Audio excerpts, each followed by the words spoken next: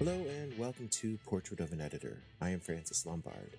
In part 3 of my talk with Andy Curry, we wrap up our conversation about the early days of DC's Black Label and move on to his editing chores on DC's relaunch of Vertigo and how he ended up working on the Young Animal pop-up imprint. We also discuss Far Sector and its place in the Green Lantern's mythos. Finally, we talk about the challenges of editing a creator-owned book compared to a DCU book, and we get to the lightning round. Enjoy! Some time's gone by since we recorded the first half of this interview. Congratulations on Far Sector getting a Harvey nomination for Book of the Year. Far Sector was interesting. It was the second sort of wave, for lack of a better term, of the Young Animal pop-up imprint.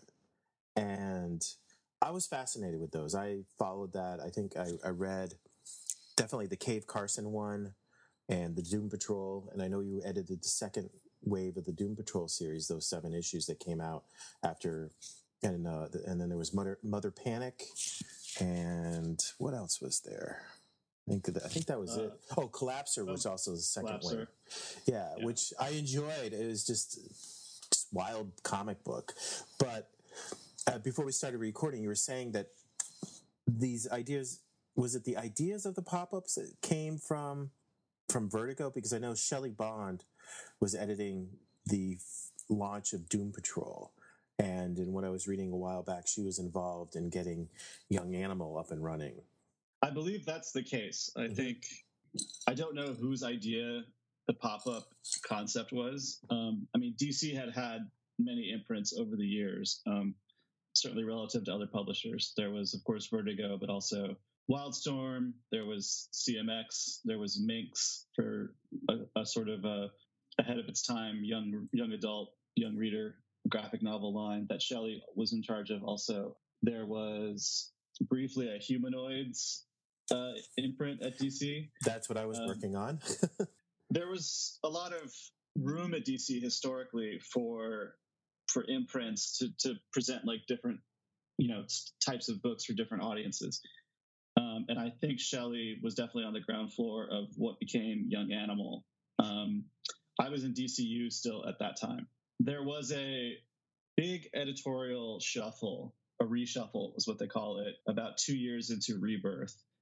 And that is when they created what became the Black Label Group, as well as what were then called Zoom and Ink, which were the DC young reader groups. One was for young readers and one was for, there's really specific market terms for these demographics that I don't know. I'll probably get it wrong. But one was for slightly older readers and one was for younger readers.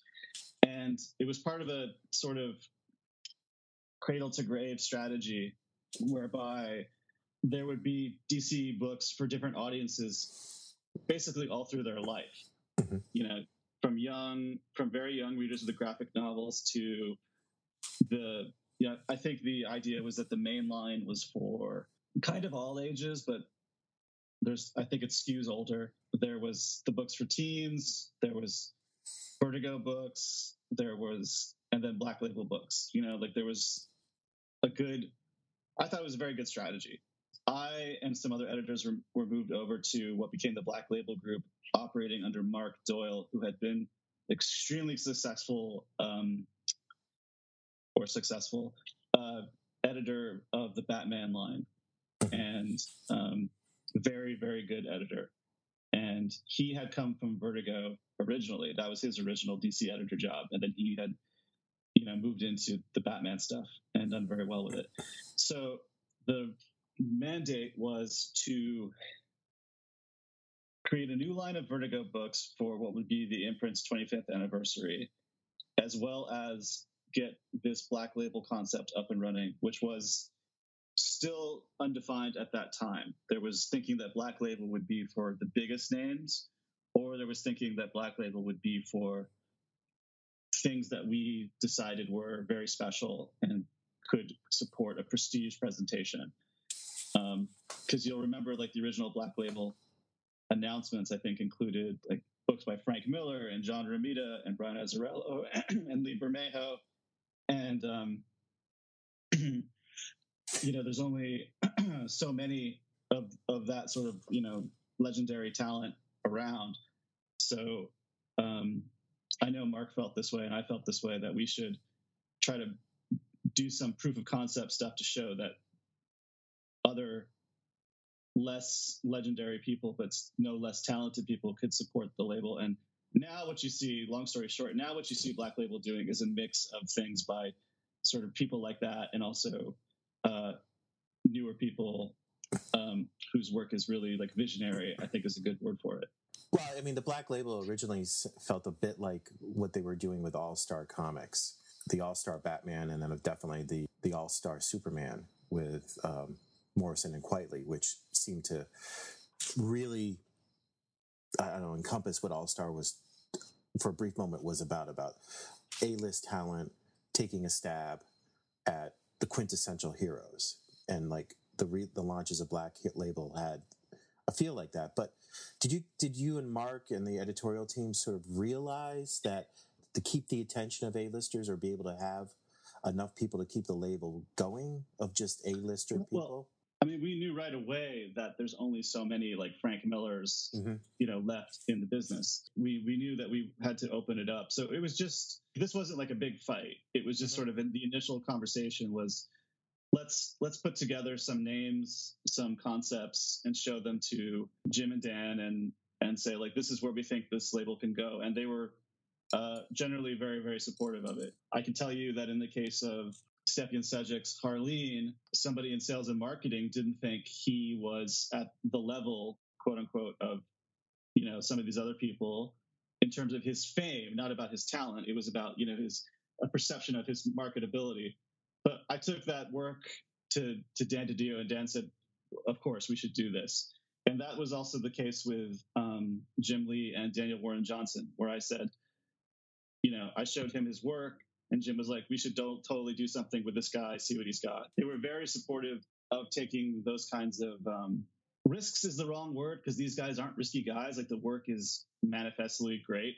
But it's not necessarily what you would put in the mainline shared universe books, which are sort of I think there's market expectations about what those books look like, and also how often they come out, and the type of work they do. I think readers expect the shared universe books to have a kind of, shared universe, frankly. And these guys, were doing something really idiosyncratic, and Black Label was a place to do that. So now you see guys like Christian Ward, Phil Jimenez, and Kelly Sue DeConnick, like, all that stuff is sort of coexisting. You have these very, very big names, and also people who are not as big sort of in that way, but are just as talented and doing incredible stuff. And I think the label's been very successful. Certainly the DC books I did at Black Label have been very successful. When I say that, I mean commercially. Like, they've done very well. That was sort of the mission, is to make like really high quality prestige stuff that is also perennial potential, stuff that will sell forever, like an All-Star Superman or a Dark Knight Returns or a New Frontier, things like that, which any person can pick up and recognize, the character and read a complete story about the character. Because in the case of all of them, Batman Damned or Wonder Woman Historia or even Wonder Woman Dead Earth, the character at the center of those stories, even though the stories are not in continuity and sometimes they take place in far-flung settings, the character is still basically the classic version of the character. Like, these aren't Elseworlds in the sense that, like, there aren't Black Label books where, like, Batman's a pirate or Superman lands in Russia. Like, these are still basically like the characters most people would know, just put in, sometimes very challenging situations. Like in the case of Wonder Woman Dead Earth, it's Wonder Woman wakes up at the end of the world, but she's still a Wonder Woman.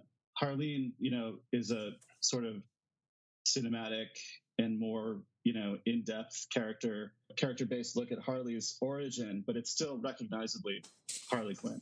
So that was what Black Label was meant to be. And also, so we were doing Black Label and the New Vertigo.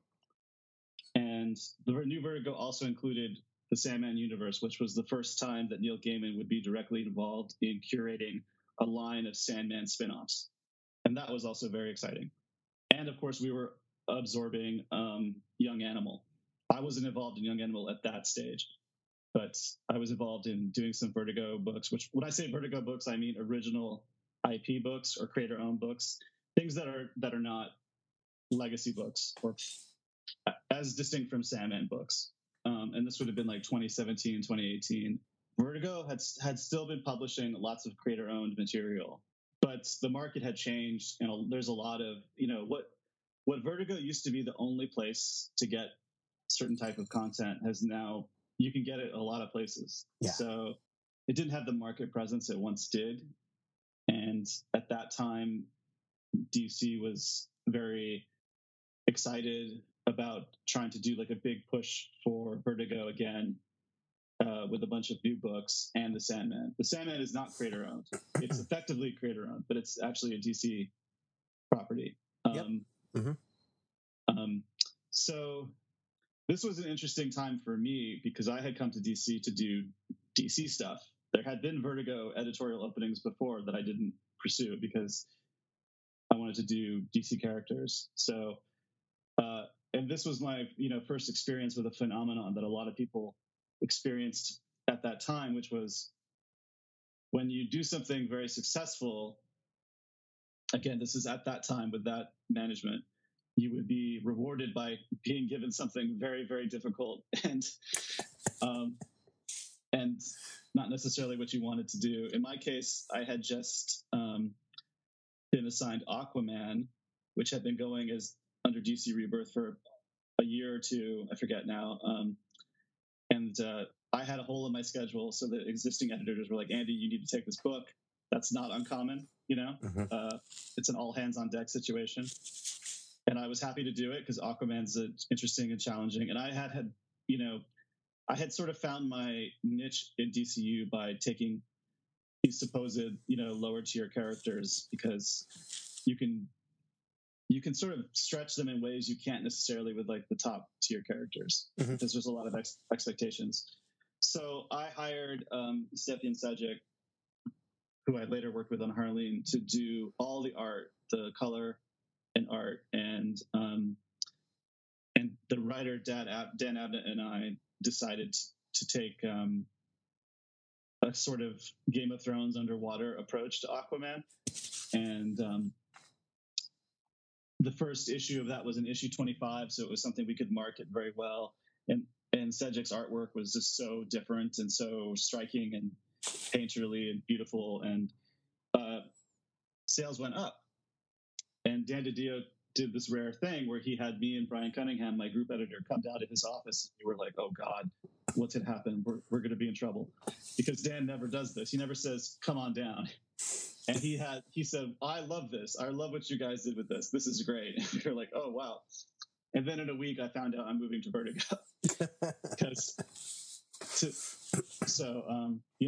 You do something good, then they give you something harder to do, and it's like a vote of confidence, but it's also like, it's a challenge, because there were just many market challenges for Vertigo. I mean, really simply, Vertigo books were selling at basically the same level as books like them from other publishers like Dark Horse or Image, with comparable creators.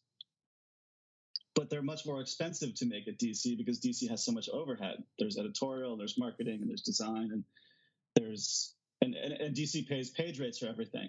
There's no creators go out of pocket at DC, which they sometimes do at other places. Especially like indie books where they front everything. The publisher gets it published. The publisher doesn't pay them their rates and things like that. And so, and usually on that deal, the creator's the last one to get paid after everything's, on that too, after all the money's been recouped. But DC's paying everything up front on a page rate. Right. So putting out a lot of money.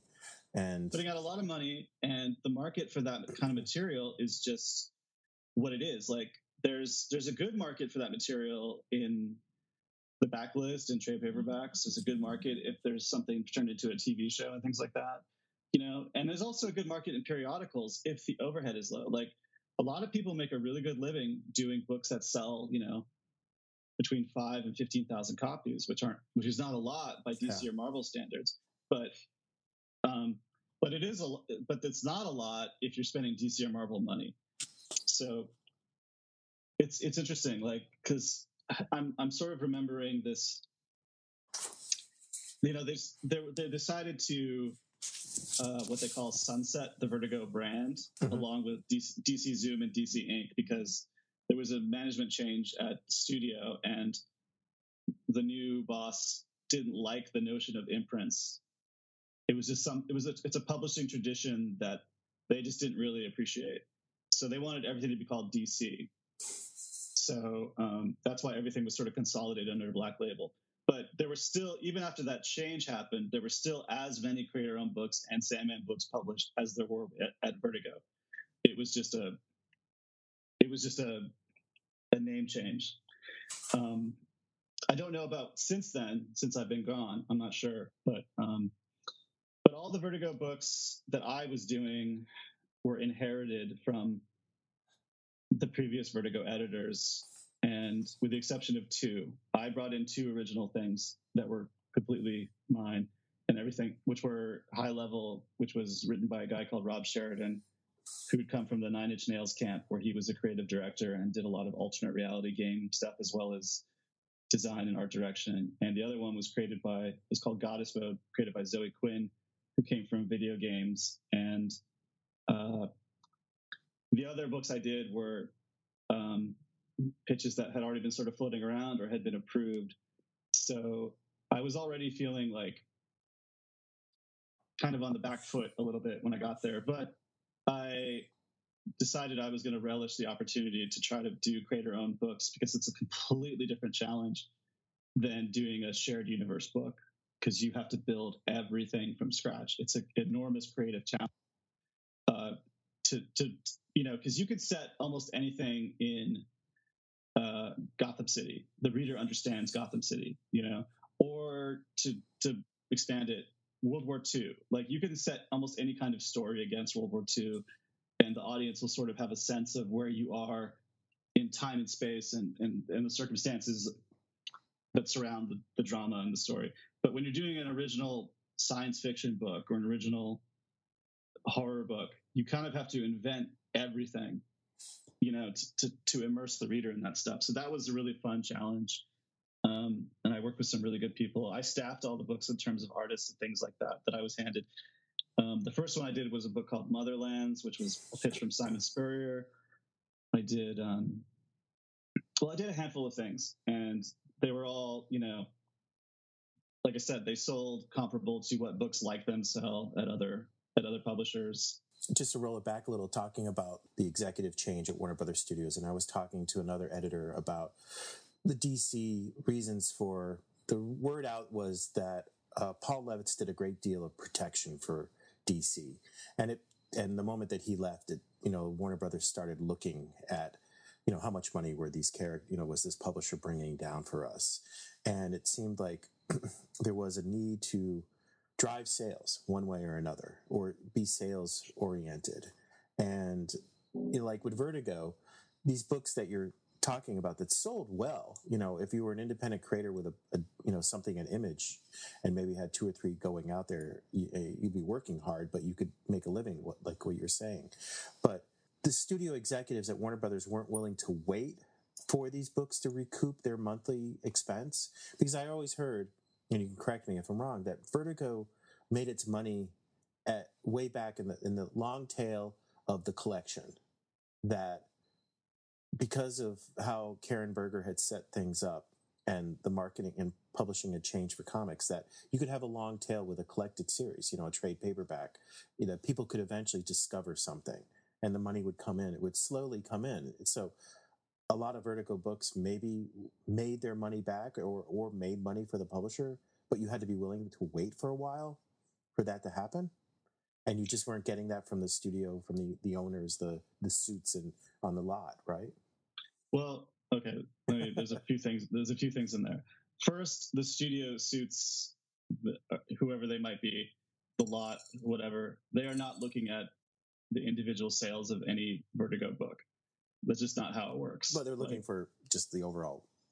And DC was and is profitable. Yeah. And DC is given a number to hit every year, and they hit it. That's not an issue. It's just internally, it's like a question of resources. Like I think, and this is just me talking, like I think if DC isn't going to, invest in a creator-owned situation where the book can go like 12 to 24 issues or something, and build an audience and build a big story, then maybe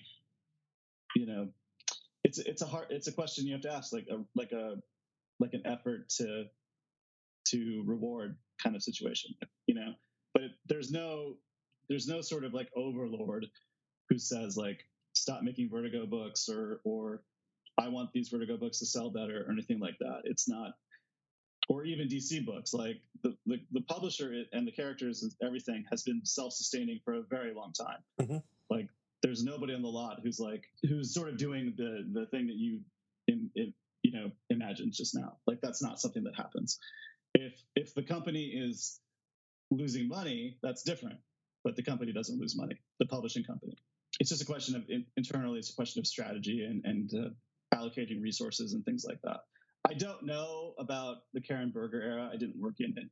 I do know that for the most part, in my years at DC, books that didn't sell great in periodical didn't sell great in trade. There were some exceptions, and I'm sure there always have been exceptions. For example, the Omega Men, the book I did with Tom King, sold very poorly by DC standards in periodical, but trade went to the New York Times bestseller list in the first or second week it was out. So, because it had built up this sort of reputation as a great read, and it's one of those things people decide to wait for the trade for. And I'm sure there's examples of that throughout DC history, and it's probably Vertigo history in particular. But I couldn't tell you with any authority. I'm just not sure about the Berger area. It seemed to me that there was a lot of Vertigo backlists back then, though, but also the market was very different. Like I'm reading old Vertigo books right now, like Sandman Mystery Theater, which goes to 70 issues, and there's just like no way that would happen now. Comics are selling quite well now, but like the nature of the market is different, and I don't know that it would support that book, not to the tune of 70 issues. Yeah, that's incredible. Yeah, that's a great run. But you're right. I agree with you. I read it, and it probably might have gotten 2 years, maybe nowadays. Yeah. I mean, Black Label published this Hellblazer book under the Sandman Universe banner, 12 issues of Hellblazer by Simon Spurrier and Aaron Campbell. Mm-hmm. That is probably the best Hellblazer since Garth Ennis, and it only lasted 12 issues, in this market, because it's an esoteric thing. It's dark.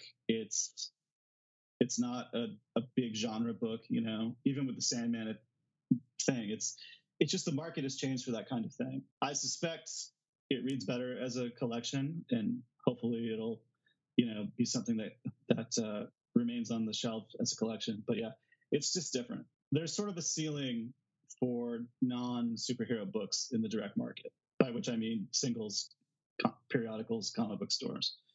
And some stuff just certainly goes beyond it. Like we all know about the Walking Deads and the sagas and the things like that, for sure. Mm-hmm. And the Sandman Universe line was very successful. Like all the new books they did were The Dreaming and Lucifer and House of Whispers and Books of Magic. Like that line was very successful. Kind of like what happened to me. The editor who was taking point on that line got moved to another group after that was successful. That stuff kept happening. You mentioned that you were curious about Young Animal. I became involved in Young Animal because, again, I had a hole in my schedule and they needed someone to edit Collapser, which was a pitch that had already been around. There was already an artist assigned to it. It was sort of my job to just get it done.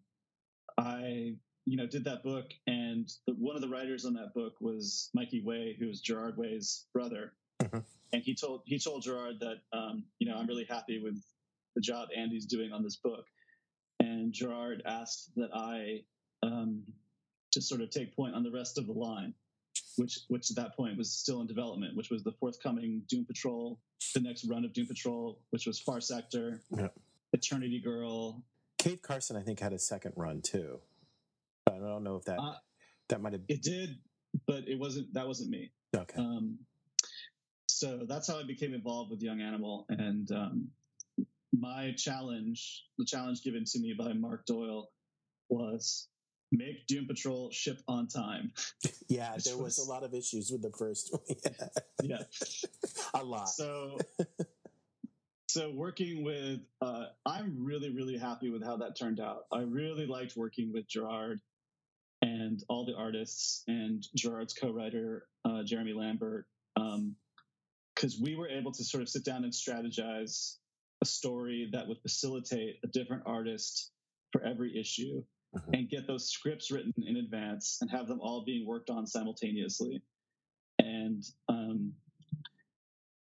some of them I think are the best work of those artists' careers at that point. Like there's a Doc Shaner issue, there's a Becky Cloonan issue, there's a Nick Pitara issue, of course there's a Nick Darrington issue. There's a fantastic issue drawn by a guy called Omar Francia who did the impossible. Gerard wanted something that looked like really primitive 3D computer graphics from the early 90s, something almost like that Simpsons 3D episode that you might remember.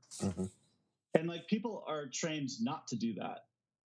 Like it's the technology and the artistry has evolved so much, and this guy was able to make these like really primitive 3D characters when the Doom Patrol goes into like a cyberspace world. Just an impossible ask that he was able to do. Like so many people did impossible things on that book, and it's gorgeous and beautiful. And we got it all out on time except for the last issue, which was the Nick Darrington issue. I forgave you guys for that one. I was reading the whole run, but yeah, it was like the first run was a little like, wow, when's it going to come out?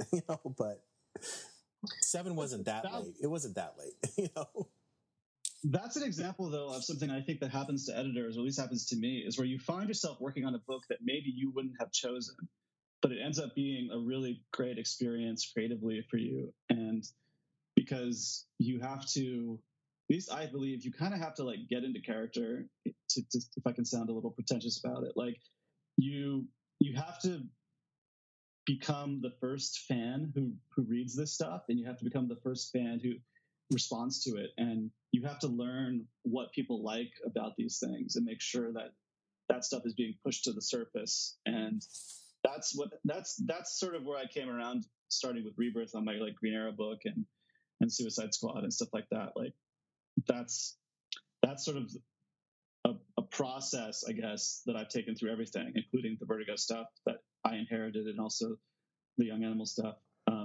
Far Sector was definitely up my alley. I had always been like a sci-fi guy at DC, and I had done the Omega Men, and Far Sector was a space opera. And I had worked with Jamal Campbell on a number of things at DC, and my role in that book was basically to hire him, and also to sort of adjust the new character of Joe Sojourner, the new Green Lantern, so that when the story was over, she could appear in the DC universe without any kind of question about continuity or anything like that. Because I knew that she was going to be someone that the other creators wanted to use, and I didn't want, because it was Young Animal, I didn't want there to be some sort of barrier to entry to reading her story in Far Sector. Like if you're a DCU reader and you're reading her in a Green Lantern book or a Justice League book, I want you to be able to read Far Sector without saying, this doesn't make sense. This isn't how Green Lanterns work. This isn't, this is a continuity thing. So that was really my major like contribution, because N.K. Jemisin, I think, is just so fucking good. Like I'm really just honored to have my name on that book, because it was just so strong. Like everything she did was, sometimes I'd be reading a script and be like, oh, I have a question about this, and then the next page it's answered. Like she is the most natively gifted first time comic book writer I've ever seen. And I'm so happy with the way that book turned out. Did when you were, because it was a young animal book, so it had sort of this own corner.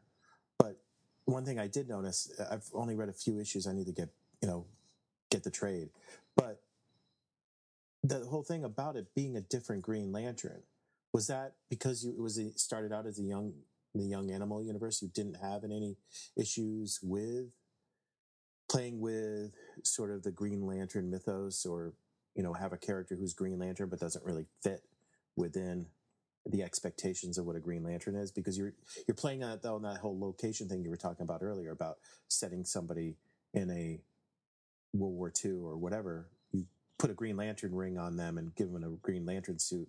A lot of comic fans know where that's still, you're not the world building, but it sounds like you start world building in a way and shaking up the status quo of Green Lanterns, and plus putting people on a really unique world too. I don't think the development of what became Far Sector was really like based in Young Animal as a concept. I think it was something Gerard came up with and talked to Nora about on his own, and really that's why it ended up at Young Animal, because it originated with Gerard. I don't think it was really. I think when you look at it, it does seem to stand apart from the other Young Animal stuff, because the other Young Animal stuff is very weird, esoteric, and which is not the stuff that I'm usually drawn to doing. But I had a good time working on it, and I'm glad that I did. And but Far Sector was something that I thought could have been a DCU book or a Black Label book. And I don't want to speak for their like motivations in creating it, but what I thought was really cool about it was it sort of answers the promise of a Green Lantern, of the premise of Green Lantern, which was a human being out in the cosmos having to solve crimes or something like that, which I don't know that we'd ever seen in so vivid a way before. The premise of the book is there's been a murder committed for the first time in 500 years, and there's only 500 billion suspects. And the character of Joe is rooted in, like, I think great classic sci-fi, she's rooted in the now of our world. She's a former NYPD cop. She's a former member of the armed forces who was feeling disillusioned and uncertain, and she was given this chance to make a difference, and she decided to take it, and that's what happened. It's very simple in that way, and I don't know that, like, the Green Lantern mythology is, of course, really, really complicated, and good. It's good. It's very good. But there was something really appealing about sending this like lone human being out to this world for a year in story time, because it was a 12-issue series. That's, as a Green Lantern fan, was like the kind of thing I wanted to see for a long time. And of course, with the artwork of Jamal and the world building of Nora, it really feels like a true science fiction story, as opposed to a superhero story with science fiction elements. Yeah. And that might not have been able to happen at DCU. That's something that, like, Gerard's label was able to give us the freedom to do that without really being accountable to anybody. Because if it says like Green Lantern on the cover and it's selling a certain level, or you do something like maybe there's not enough fighting in the issue or something like that. Like, sometimes you heard stuff like that from people. You'd be like, this was a good issue, Andy, but I could use like a few more pages of action, or things like that. Like, that's sometimes the feedback you get in DCU. So you didn't have to worry about that at Young Animal at all. Well, that goes back to, like, before we started recording, about the advice that Mark Chiarello gave you about, remember, we're doing stories where Batman punches the Joker, but within that realm, within that frame, you can do a lot of other things. Can you explain that a little better? For the audience, of like what that piece of advice and why it rings so, I guess, important for you. During all that work you had. To repeat it for people who don't remember, I said Mark Chiarello told me, at the end of the day, our job is Batman punches the Joker. And what I interpret that, and the way I take that and the way that I apply that, is we can be really creative and we can be really clever and we can be very artsy fartsy if we want to. But at the end of the day, we have to remember that these are stories about superheroes and supervillains. In other words, dramatic stories, adventure stories, that we shouldn't ever lose sight of that. We didn't in Far Sector, and I always thought about that on the DC stuff I did, like even the Black Label stuff. You have to remember to have these dramatic beats, these dramatic stakes, these big visuals, things like that, like fundamental stuff. And you can build on it. You can do something really modern and really cool. Even if you dress it up and disguise it, it's still got to be there. You know, that visceral thrill of reading a superhero comic that you hope will fire whatever neuron it is that makes people enjoy them. You know, that makes people remember why they like them. Or that's how I take that advice that Mark gave me. Mark may not have meant it in such a deep way, but that's how I applied it. You know, being put in these corners, you know, coming off of Aquaman, turning Aquaman around, and then being given sort of, well, you are going to be challenged by the new assignment that you had because you had too much success, but also, and then working on Doom Patrol, which, as you just said, is not something you would like raise your hand for if somebody was offering you the position, but you found it to be a great experience. How did that inform how you approach editing on the next project, you know, and how you look at editing? Has it, in a way, forced your skills and your point of view to evolve in a way that you didn't expect? And did you pick up new things on the way? You definitely pick up new things on the way. I think kind of the job of editing is like learning. You have to learn every day, just as a matter of course, because you work with so many different people. You know, if you talk to creators, they'll talk about sort of the singular focus and even isolation of working on a long-term assignment, especially artists who have to just draw page after page after page for a year or two. But editors jump from book to book, from minute to minute throughout the day, throughout the 8-hour day, every day.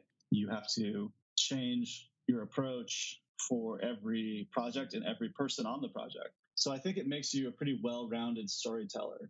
I feel very fortunate that I've been able to do weird little superhero books like Omega Men, but also like big superhero books like Justice League versus Suicide Squad and Suicide Squad and Green Arrow and Aquaman and stuff like that. But I've also done original things at Vertigo where I had to work with creators to build something from scratch. I feel like I got to work with Gerard Way, who's a really, really creative, interesting person and a great collaborator on these like really esoteric things and also these really sophisticated, like high-minded science fiction things.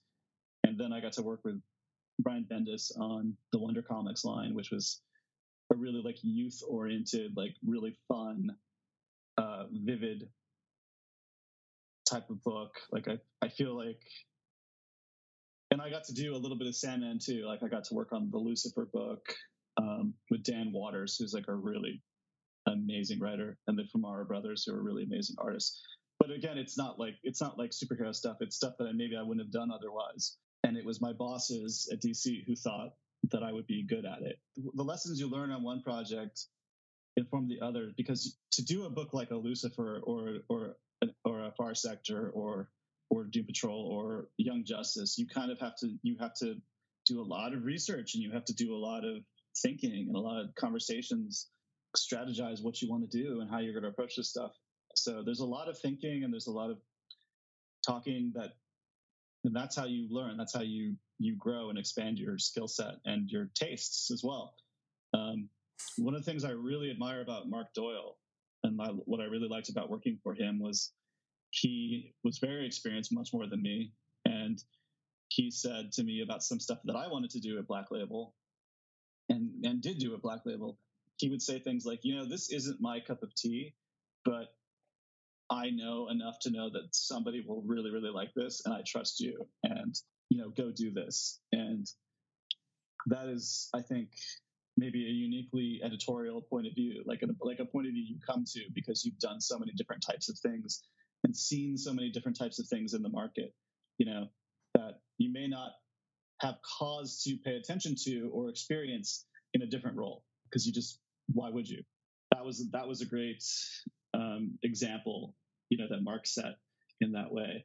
That should I ever find myself in a managerial position again, that I would definitely use him as an example in that way, because having done all these things, I can see, like I mentioned, like Doom Patrol wasn't necessarily the thing I would have chosen to do, but having done it and having seen the rewards of it personally, professionally, commercially, I could say, yes, this is something valuable. So I'm glad that I had that experience. And again, I'm really, really proud of it. I had the same experience on Green Arrow too. Like Green Arrow was the book I sort of was assigned, and I was never a big Green Arrow guy, but now I'm like the Green Arrow guy. Like I love Green Arrow so much, because I think that you kind of have to. Like, at least that's my process. Like I have to become like the biggest fan of this thing to do it, and that's what I did to everything I worked on at DC, even the creator-owned stuff. Like I have to become the biggest fan of it, so I can try to make it as good as it can. You're not only the first reader, but you're also the biggest fan in a way that you will defend it or promote it, everywhere is in sort of a way. You have to, you definitely have to defend the book. Maybe defend is too strong a word, but internally you have to sort of fight for the book to get its due. When you inherit someone else's book, that's already in progress. It's different than when you inherit like a pitch or something. Like some of the Vertigo books I inherited were already approved pitches that we were going to do, but it was still up to me to develop them and execute them. But if you inherit someone's book that's already up and running, you're never going to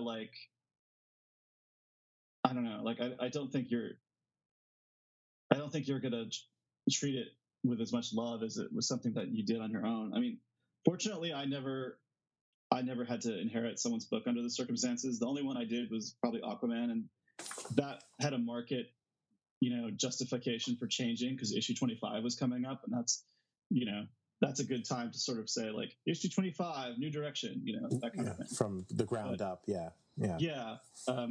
You mentioned earlier, like, do you learn things that roll over into the next thing? Absolutely. At least I did. With all this experience you've had and a very eclectic approach, eclectic experience really with different titles, and also coming from reporting in comics, what's the next stage of your career? Where do you take all this wealth of knowledge and experience? Well, at the moment, I'm editing some books that are going to be published by Image Comics or are being published by Image Comics. Great. Which is a completely different experience, because Image is such that you really have to, like, as a creator, you have to make all the decisions, like things I never even thought about at DC because we had so much, just such a well-oiled machine around us. Like, how much does the book cost? What paper is it on? Where you have people reminding you when they need assets, when they need it was just a whole new learning curve, which is again part of the fun of the gig, is learning to do things in a different way. Like, and I'm working the book I'm working on that's out is called Sins of the Black Flamingo, and it's by Andrew Wheeler and Travis Moore, and it's an occult cat burglar story set in Miami. It's sort of like Michael Mann meets Hellblazer. It's pretty cool, and I've got some other things I don't know that I can't talk about, but they haven't been announced, so I just don't know, because I'm working for creators now, so it's like I can't really like elect to say things about those books yet. But I think it's just historically ex-DC editors become comic book writers, and that's something I'd like to try, particularly now that I've seen what it takes to make a book at Image and other places. It's, and also how to make a book at DC. Like, I feel confident that I could do something. Whether I'll turn out good at it remains to be seen. But because not every editor is necessary. Like, even if you're a good storyteller, doesn't mean you're a good writer.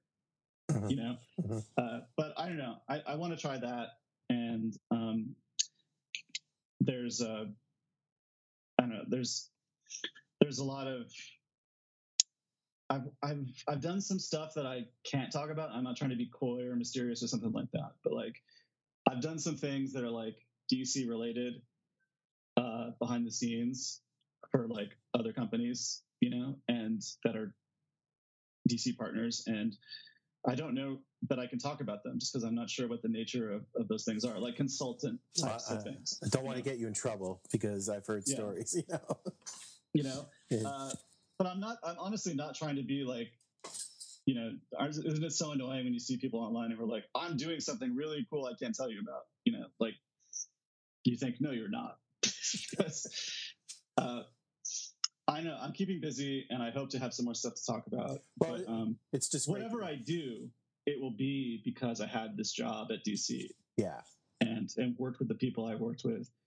And I'm still very close to the people who work there. And I think they're, a lot of them who are now like full editors when I started there were junior editors or assistant editors. And I'm just really, really impressed and happy with their output. And I think, I think it's probably a great time to be an editor at DC. And I'm very, very grateful that I got to do all the different things I got to do there. It's been just kind of a dream gig, like you mentioned, I'd been in the comics reporting field before. Like that's a tradition I'm proud to be in. That's how Roy Thomas and Paul Levitz, got into the business too. Not that I'm comparing myself to them, but I do like that that's a path, footsteps I could follow. And then I mentioned before, I got to work with so many like heroes of mine, like Mark Chiarello and Mike Harlan, and also just like really good contemporaries. Like I think Chris Conroy, who's editing the Black Label Group and Sandman stuff now, is like such a strong, creative voice there. And I think Marie J. Evans is a fantastic storyteller and editor in chief. Like I don't know. I still really care about those people and about that work. And every day, readers will tell me on Twitter about something I worked on that, meant something to them. And I think some people think that like, oh, art, can change the world and stuff like that. And I don't know if I believe that, but I do believe like you can have an intimate experience with art as like an individual, and it can maybe entertain you for a moment or inspire you to do something or make you think about something. And, that is, creatively, that's like the measure of success, I think, when it comes to like the audience, because like you can feel successful about something you've done on your own terms or within your team. And then there's also the commercial aspect.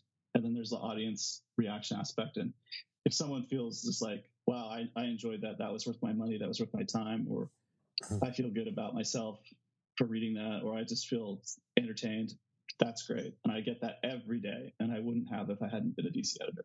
Not to sound sort of cliche, but like it's a great blessing. I'm very, very lucky, especially something like Batman 89, which I feel like I was put on this earth to work on with Andrew Marino and Joe Quinones and Sam Hamm. Seeing you're a new guest, I have to put you through the lightning round. I think you've listened to a couple other episodes, so you know what you're about to get into. Would you be up for that? I think I'm ready. Okay. So, what creator, living or dead, would you like to edit or wish you had a chance to have edited? Probably Darwyn Cooke. Although I don't think I would have presumed to edit him as such. He was a master storyteller, but I really would have liked to have got to know him. And I think that would have been sort of a selfish. Sorry, that was my dog sneezing. That would have been a sort of a selfish, thing where I think I would have learned quite a lot. But yeah, I think Darwyn Cooke. What comic have you read recently that wowed you? I really loved Cliff Chiang's Catwoman Lonely City, which was written, drawn, colored, and lettered by Cliff, who was himself a former DC editor. Yeah.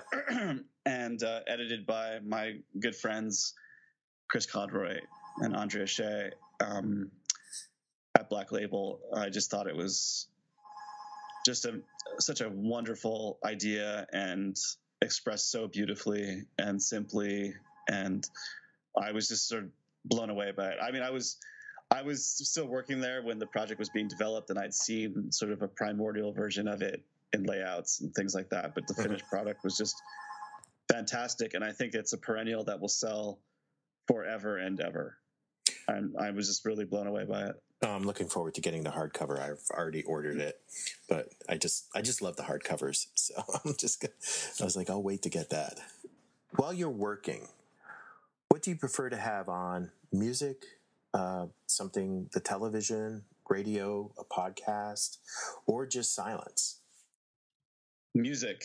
I really liked listening to, when I was in the office, I did an experiment where I would decide what album I was going to listen to. And over the course of an 8-hour day, I would get through one album for all the pausing, for meetings and little visits at the desks and lunch and all the sort of distractions in the office, which is why I became a big believer in the work from home, because I think I was much more productive at home because there are just so many things that happen in the office. So I liked listening to music at the office for sure. Like I would decide, well, this week I'm going to listen to the entire Joy Division catalog or George Michael catalog or Vangelis or whatever, and just keep it on in the background as I work. Definitely love listening to music, but definitely more instrumental rather than sort of pop music or rock music. And what's your favorite comic book convention and why? When I was a kid, San Diego for sure. When you walk into Comic-Con, especially in the 90s, before all this stuff that we're talking about was so mainstream, yeah, it was so validating to see so much celebration of all this stuff that you love and the people who make it, and it was just great, you know, because all this stuff was so cult, and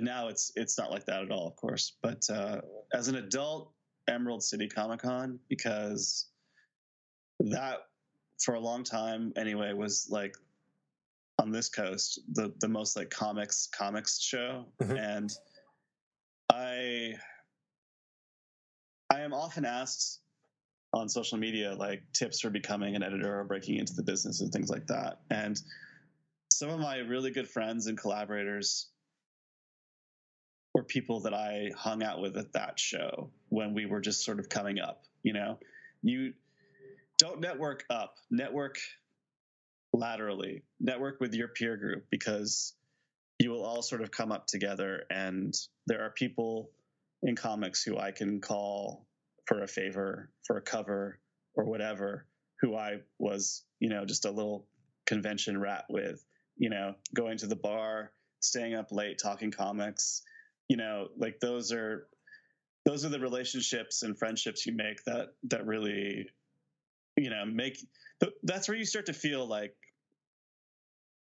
you know, if indeed working on comics is what you want to do, mm-hmm. like those kinds of conventions and those kinds of relationships are the ones that are they're gonna make you feel like you're part of something and part of a peer group, and